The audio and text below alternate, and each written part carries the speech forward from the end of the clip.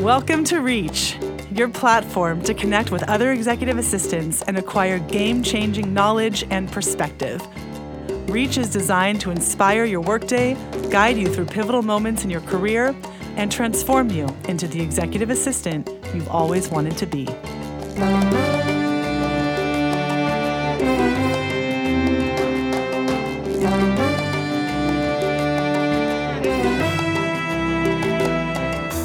Hello, everyone. This is your host, Jessica Van, founder and CEO of Maven Recruiting Group and host of Reach. Today, I am super excited and delighted to welcome Rachel Kaufman to our program.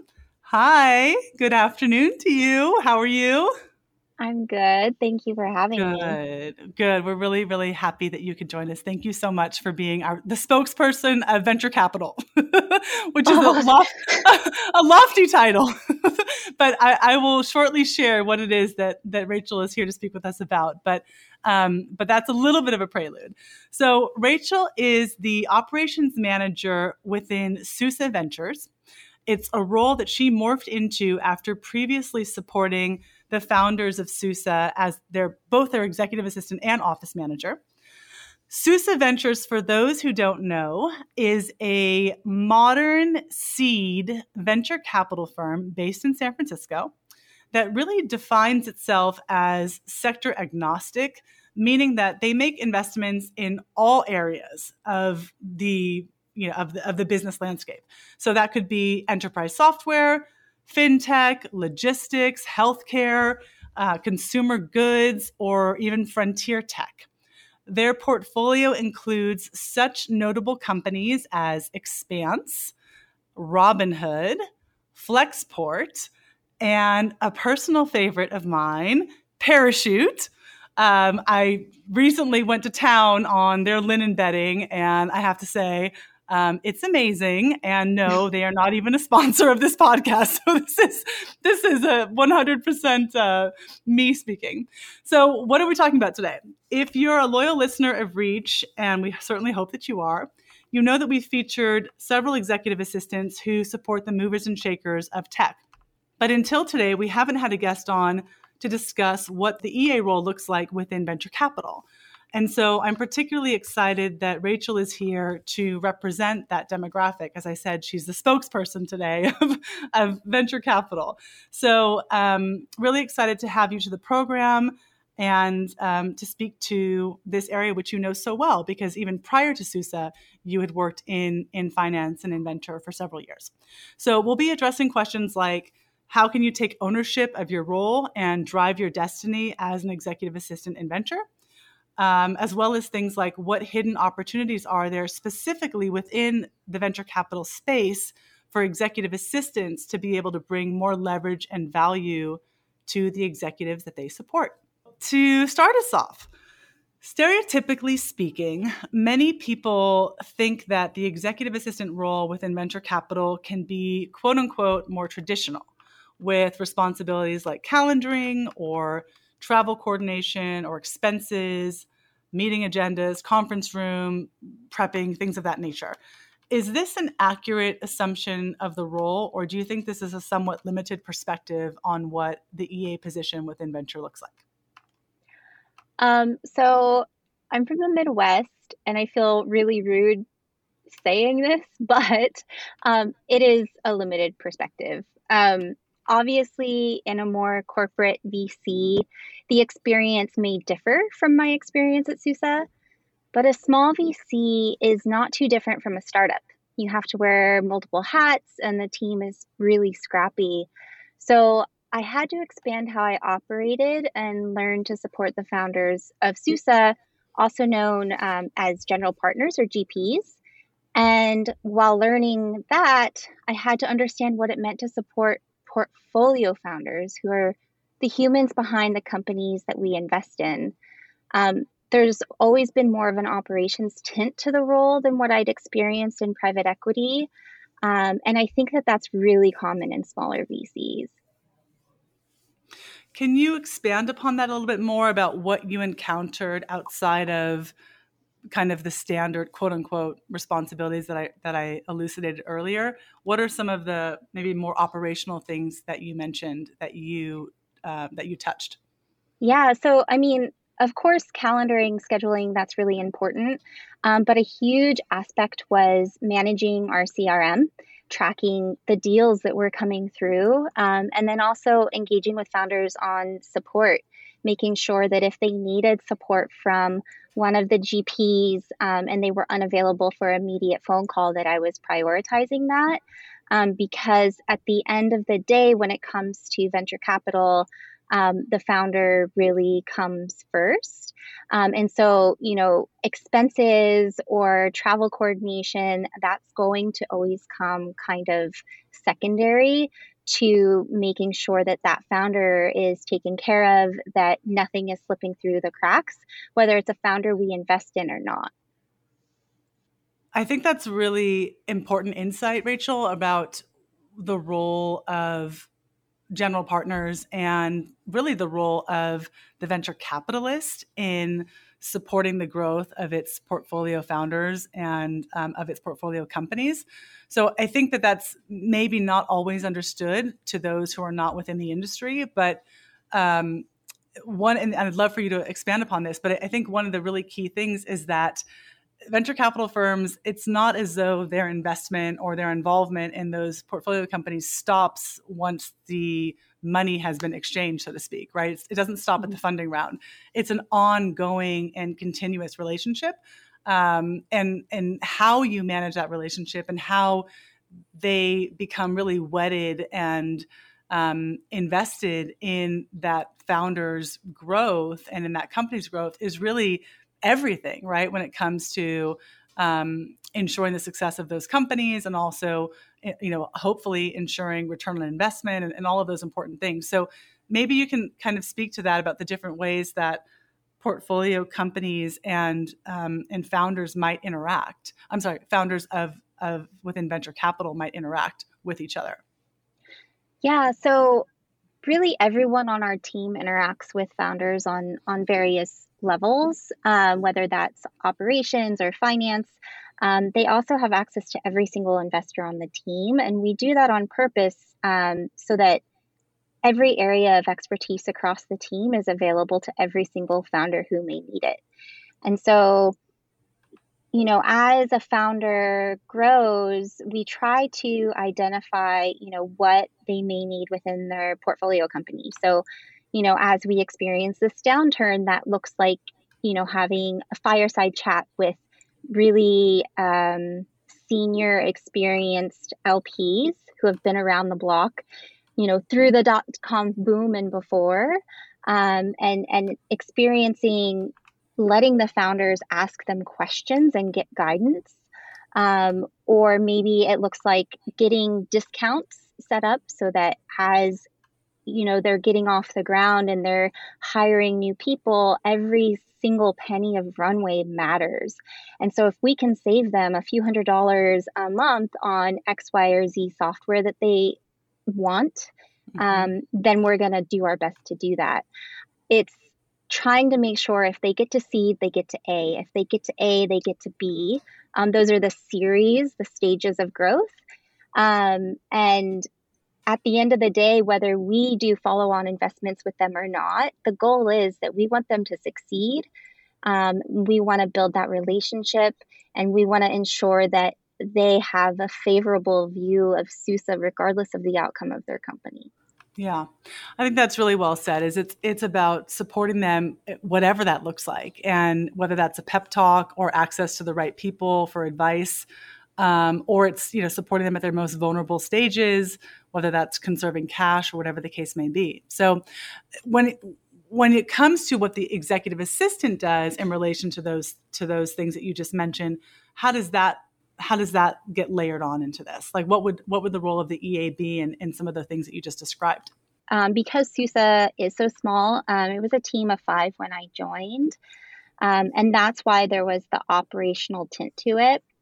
However, the majority of that for the traditional EA within venture is going to be on connecting the dots So if a founder emails and says that they need support operationally and you're not an operations expert, making sure that you funnel it to the right person or the best investor on the team to answer the question. Beyond connecting the dots, there's a level of curiosity that has to be maintained. You have to constantly educate yourself on what it is that the portfolio companies do and what they need, who they work with, so that when you're connecting those dots, you're also learning and you can better, more efficiently support the founder and the investor in the future because you have to ask less questions.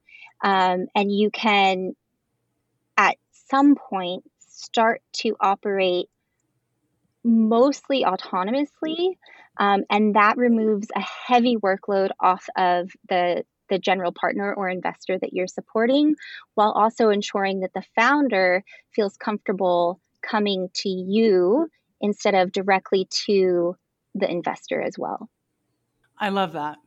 I think that's a great and very insightful example of how EAs become really an extension and really become a relay point for communicating information, resources, bridging the gaps. I think that's a really, really good example of that. So going back to some of these differences, how would you characterize in your experience and in your view the differences between working for a venture capital firm versus, for instance, an operating company as an executive assistant? So in a traditional company, your executive is the most important person in the world. You're the gatekeeper. No one gets to them without your permission. In VC, portfolio company founders are top priority, period. And then it's also much more laid back. In my previous companies, it was very corporate. At SUSE, I have two general partners known for showing up to meetings in flip-flops. And so I think the work at the core is the same. You need a lot of the same skills, but you need to be able to take the work seriously without taking yourself too serious. The way that we look at it is that life is stressful enough without enforcing traditional corporate pressures. And so while you have to be fastidious in your work, you need to be capable of interacting with the most stiff of limited partners. And on the same token, the most laid back and inexperienced of portfolio founders. So it's all about being flexible and open. One example that you shared with me, which I thought was really interesting and insightful about kind of, I hate to use the word pecking order, but that's the word that's coming to mind, but sort of the, let's say, hierarchy of importance, right? You shared with me an example of, when it comes to scheduling, right? Who comes to who, and some of the differences that might be observed in a venture capital firm where you're supporting a partner versus, for instance, if you're supporting an executive in an operating company. Can you share what you shared with me? So in venture capital, as I said previously, we don't take ourselves too seriously, and the founder is always going to come first. So one of the other differences here is that we will be flexible to meet their needs. If that means that we are trying to close a deal and that founder wants to meet with one of our general partners for 3 hours to discuss terms and understand what makes SUSE different than a different company, then that's going to happen. We're going to prioritize that. If that means that, someone has to get up much earlier than they want to or take an evening call, then that's going to happen as well. Because at the end of the day, we don't exist without founders. And so as important as our own time and well-being is, it has to take a back seat from time to time, because when it comes to winning deals, we have to be the less important person and there can't be any ego involved. That makes a lot of sense. I think that when you consider what the role is of an executive assistant, right? I mean, fundamentally, it's to really optimize for whatever is important to your person, right? Whether that's a partner, whether that's an executive, or whoever that may be. And so first and foremost, it's making sure that their time aligns to what is most important to them. And I think that one of the really key things that you very effectively point out here is that in venture capital, you really live and die by the founders and the portfolio companies. And I mean, as you said, we're really nothing without the founders and investments that we make. And so unlike maybe in an operating company where you live and die by the shareholders, or you live and die by your customer base or your partners, or, whatever entity you're really trying to appeal to, in venture capital, your product, so to speak, quotation marks, is those founders. It's those portfolio companies. So as an EA, obviously that's going to trickle down to you, because whatever is being driven in terms of need on that front is really where you need to respond and align.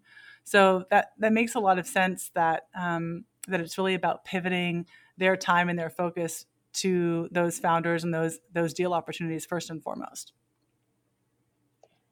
Yeah. And I don't want to say that LPs are not important to us. Of course, our LPs are important to us.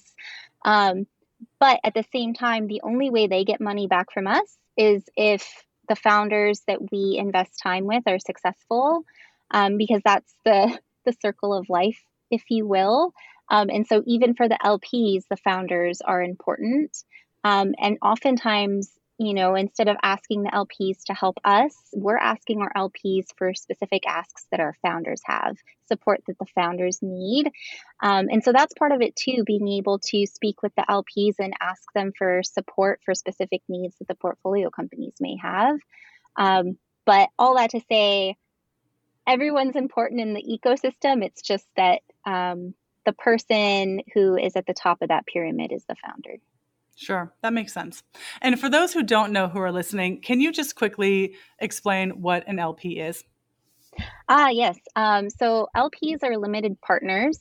Essentially, the way the chain works is that the general partners, the founders of SUSE, say we want to invest in these venture businesses. They go and they raise money from limited partners. These may be endowments, family offices, wealthy individuals, what have you. And then we take that money that they give us and we invest it into founders. Over time, as those companies become profitable, we see returns on that investment, but it's a very long-term relationship. And that's another reason that it's so important to, from the very first day of interaction with a founder, build a strong, healthy relationship, because this is a long-term 7, 10 plus years relationship. And so in the instance of a company like Robinhood, who you mentioned, Chad Byers, a general partner and founder of SUSE Ventures, he invested in that company. This is public record, $250,000 to start. And that was back in 2013. They only just IPO'd recently.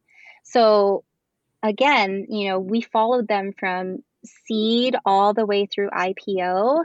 And they're our first company to go to a true IPO. And then they're no longer technically in our portfolio. But that's a long road to exit, which means that it's really important to have that strong relationship. But we wouldn't have been able to make that initial $250,000 investment if we didn't have money from our LPs to start with. That is so well said. Yeah, it is. This is the definition of the long game for sure. And I mean, that's a perfect example. You said that investment came in, did you say 2010? Did you say? 2013. 2013. Okay. So we're nearly 10 years out. We're about 12 years out from that. So that really does, it really does suggest kind of how long and also how windy this road is, right? I mean, there's a lot that a company goes through from inception, which is really where you guys get involved. I mean, we mentioned this in the intro, but SUSE is involved at the seed stage. And so I think that you've just given a lot more perspective on what seed means. I mean, it's the inception of the company, it's early stages, beginning stages. So to really think about that and keep that in perspective as to all of the twists and turns and development and growth and problem solving and strategizing that has to happen on that road, I think that really frames it well and puts it in a perspective that a lot of people can really grasp. I'd love to talk about Parachute. I'm kidding. I just do love them. Okay. So thinking about the different things that your partner is involved in, right? We talked about this a little bit. You've given us some good examples of the types of situations or, advisory situations that may come up, communicating with LPs, things of this nature. But if we look at kind of the breakdown of where a partner spends their time, a lot of it is vetting new opportunities to invest.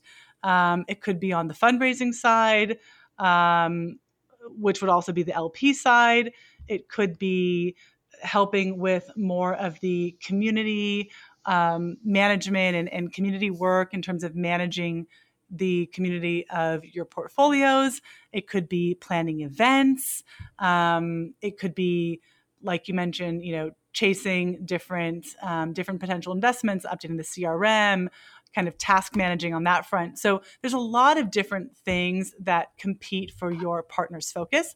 Can you talk about, in some of those examples, again, what does the EA have to do with each of those types of scenarios?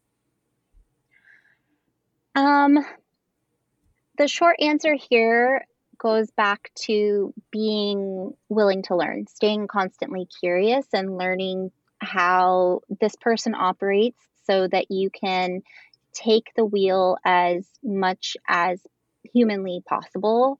Because it's always going to be different, relationship to relationship. There's no right answer that's going to fit every single partner or investor.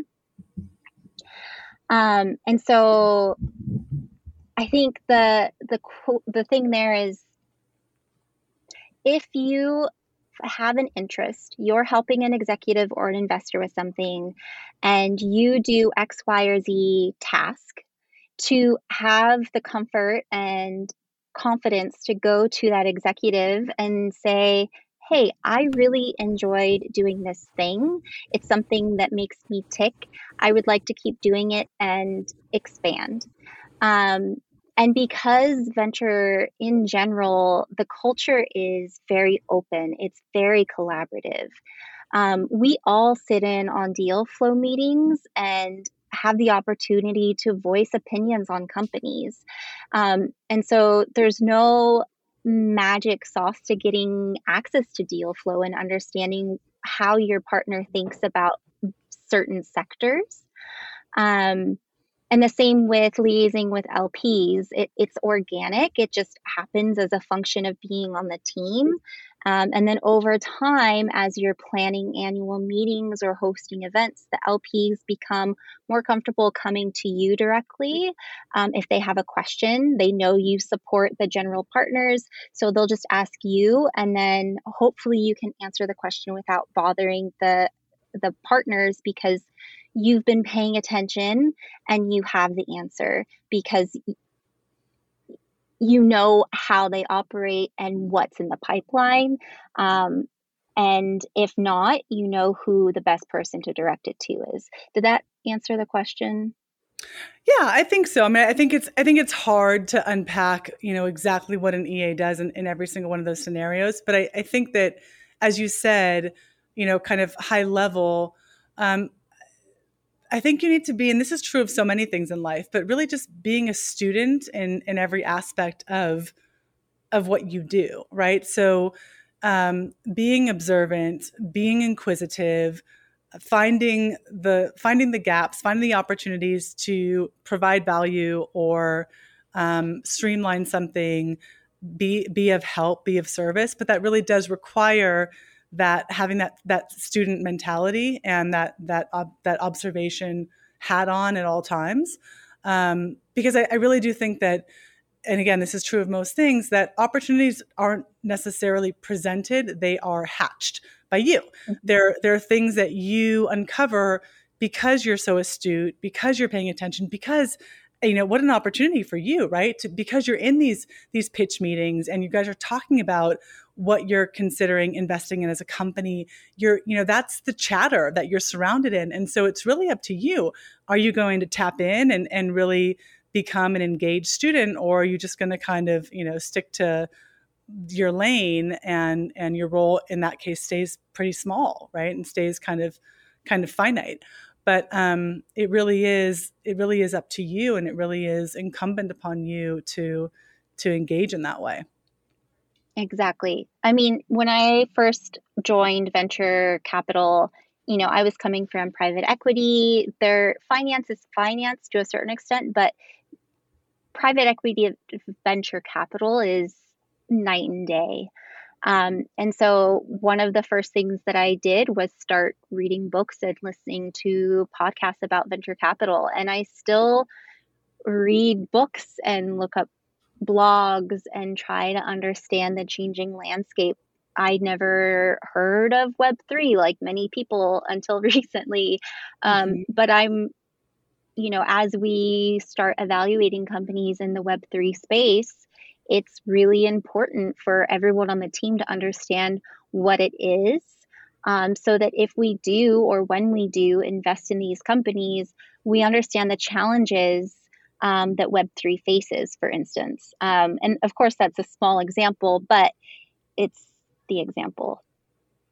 Yeah, I love that. And I think that segues nicely to my next question, which is, how were you able to really elevate and expand upon your position at SUSE? I mean, as I mentioned in the intro, you started as the executive assistant and office manager, and you're currently in the role of operations manager. So how did that come about? And I'd love for you to share your story of your path to this promotion. So it's a mixture of asks and gives, I will say. But I'm constantly curious, and I don't like to keep an empty plate. And above all, I'm data driven. So if a question was asked of me, I'll look at our procedures and ask how we can get the answer, but then also how can we keep that answer handy moving forward. So I was continually creating systems. Instead of saying in an ideal world, we would do X, Y, or Z, I would try to make that ideal practice an internal protocol. And over time, that meant that I got more analytical and big picture requests that gave me an eagle eye view of SUSE in a way that I didn't previously have. I was getting access to emails and other data that I didn't previously have. And then COVID hit. And I no longer had an office to manage. And that's where the give starts to happen, because I wanted to fill my plate. And so I started talking with our head of operations, Natalie, and she started giving me more projects, and I was spending much more time working with her and supporting founders than I was on taking on EA stuff. And then the next step was that she went on maternity leave, and I had to be myself and her while she was gone. And it really forced me to expand much more rapidly. And the great thing was that I was not set up to fail, and I was given the freedom to be imperfect at times. And because of that, I was able to stay in an operations role instead of being, asked to shrink back down to size, which was, really special to have been granted the freedom of growth. And I still do EA stuff from time to time. It's not anything that I shy away from, but it's not the meat of my role. What a great quote unquote COVID story. I think of I love stories of, from the ashes kind of thing. And this really, to me, is such a great example of a successful pivot. And particularly, as you said, like your role was kind of faced with absolution. You didn't manage an office anymore. What do you do in that case? I really love the resiliency in this story, and also just the resiliency in your own skill set and your ability to adjust and to find those opportunities and find those blind spots in a business. And I really, really believe, having done so many of these shows and listened to so many people's growth stories, I think that's really a very common theme is, finding the blind spots and then being able to articulate a case for how you can address those or rectify those. And that may not always lead to another entirely different position. It might just lead to growth within the role. But I think that that's where staying power, and that's where interesting things happen and converge, is where you find those kind of latent opportunities and you bring them out and you expose them. And to your point, and to the credit of your founders, they were also supportive of that and wanted to see you succeed in that way. But I love that story. Wonderful story. So now that you're in this role, how is your role different? What do you focus on? I spend my time on events, doing educational boot camps, and founder support, whether that is discounts, like I mentioned before, or finding more tailored solutions to problems. If a founder is looking to get intros to other operations professionals so that they can expand, or maybe a lot of PR support, which is new for me as well. I don't have a background in PR or marketing. So managing social media and then helping founders with their own social media takes up quite a bit of time. I'm currently redesigning a brand new website for us in the background. And so there's a lot of background things, which is kind of fun. I'm very forward facing with the founders, but almost no one else knows who I am. And I'm okay with that. You save your front and center moments for podcasts, right, Rachel? Exactly. I'm EA famous. EA famous. That's great. So what's kept you in, venture / private equity / finance all these years? What is it that you really enjoy and feed off of from this space? So again, the Midwest guilt here. I feel guilty to say this, but I hated private equity. And before I left the last private equity firm that I was at, I spoke with one of my colleagues there about how I was feeling. And she told me that what I needed, in her viewpoint, in order to be happy was a company that had a mission I could believe in. And that's something that VC offers. It's not a nonprofit. Obviously, there's money involved, but it's so human forward. And there's a joy in that. Of course, there's VC firms that are more like private equity firms. The larger VC firms are pretty corporate. But the beauty of a smaller firm like SUSE is that no one can really have an ego, because there isn't space in a small team for drama or infighting, which is all this to say it's easier to feel like you're part of something and that your contributions are seen and appreciated, even if you're in the background, as I am, versus ensuring that your name is on everything that you touch. And that brings me joy. Yeah. Well, and not, maybe this is a Captain Obvious question, but I don't actually know the answer. So I'd love for you to shed some light. How is that different than private equity? So in private equity, it's much bigger dollars, and you're buying these big companies where the founders are not necessarily even involved anymore. It's more like you have a board and a CEO and these other high powered people that no longer, not in every case, I don't want to sound harsh, but they don't always see everyone else, including the EAs that they're interacting with, as human. Mm. There's a lot of harshness. And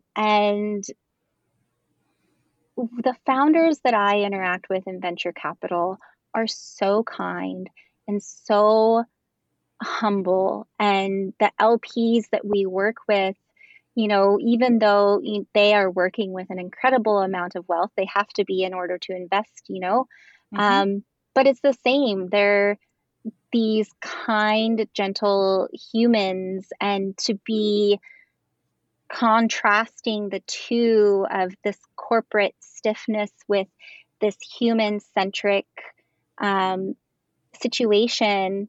And they're both working towards similar goals. They're investing in companies and helping them grow, but that smaller scale. And there's this hope that if we connect with the founders early and I get to know them as humans, I'm always thinking to myself, I hope that this person never changes. I hope that Mm. this founder is going to IPO and still be treating the EA the way that they're treating me now. And especially this is, I'm sure, all the more true in the case of SUSE that does these seed investments. I mean, this may not be as true in some of the venture capital firms that fund, Series D and E and F and onward rounds of funding, where the companies are quite a bit more established already.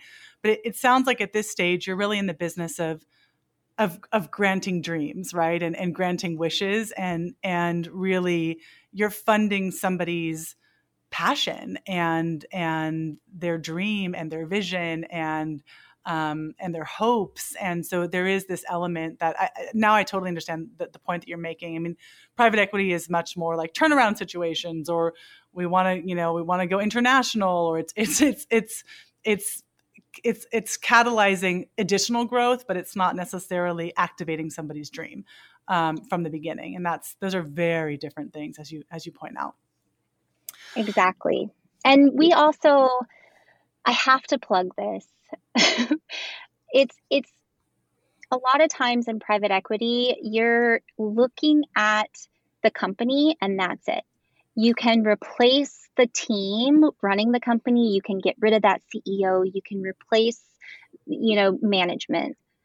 In venture capital, you are investing just as much in the founder as in the business that they're building. And sometimes you're not even 100% sold on the company.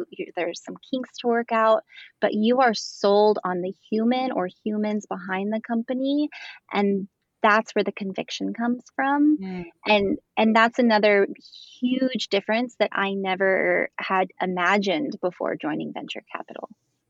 Yeah, that's really inspiring. I love that. And I mean, who doesn't love a good human interest story, and a good story that, I mean, everyone wants to get behind and champion somebody that's going after their dream. I mean, there's just something so beautiful and wonderful and motivating about that. What were the founders like of Parachute? Unfortunately, that investment was, in place Prior and to kind your of time? Okay. taking off prior to my time. Yes. However, I know that one of our GPs, the lead on that deal, is very close. There was just pre-COVID, he was going to go to a baby shower, and he came into the office with a huge bag of Parachute goodies. And that was one of the only times I was jealous I didn't have a baby. But the trade-off, free linen, it comes with a lot of strings attached, so Yeah, I suppose. yeah, that's great. So a final question for you is, if you had the opportunity to support anybody in the world throughout the course of history, who would you choose to support as an EA, and why? There is this woman named Robin Wall Kimmerer.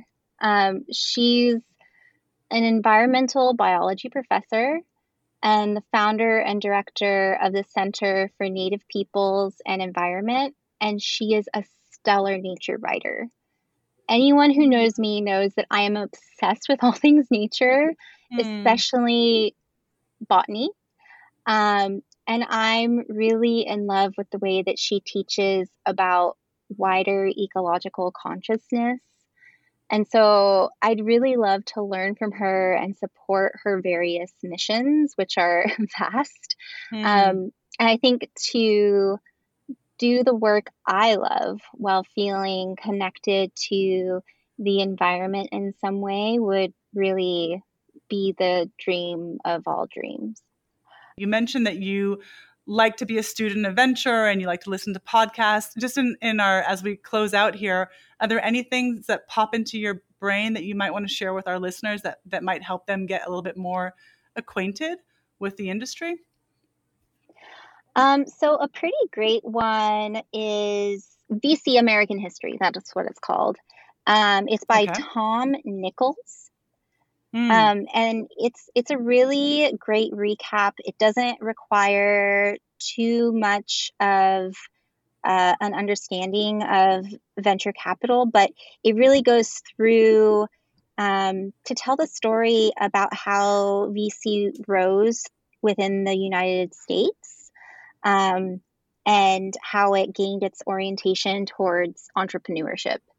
So that would be a great one for someone looking to dip their toes into the water and kind of understand. I love that. That's great. That's a great starting point.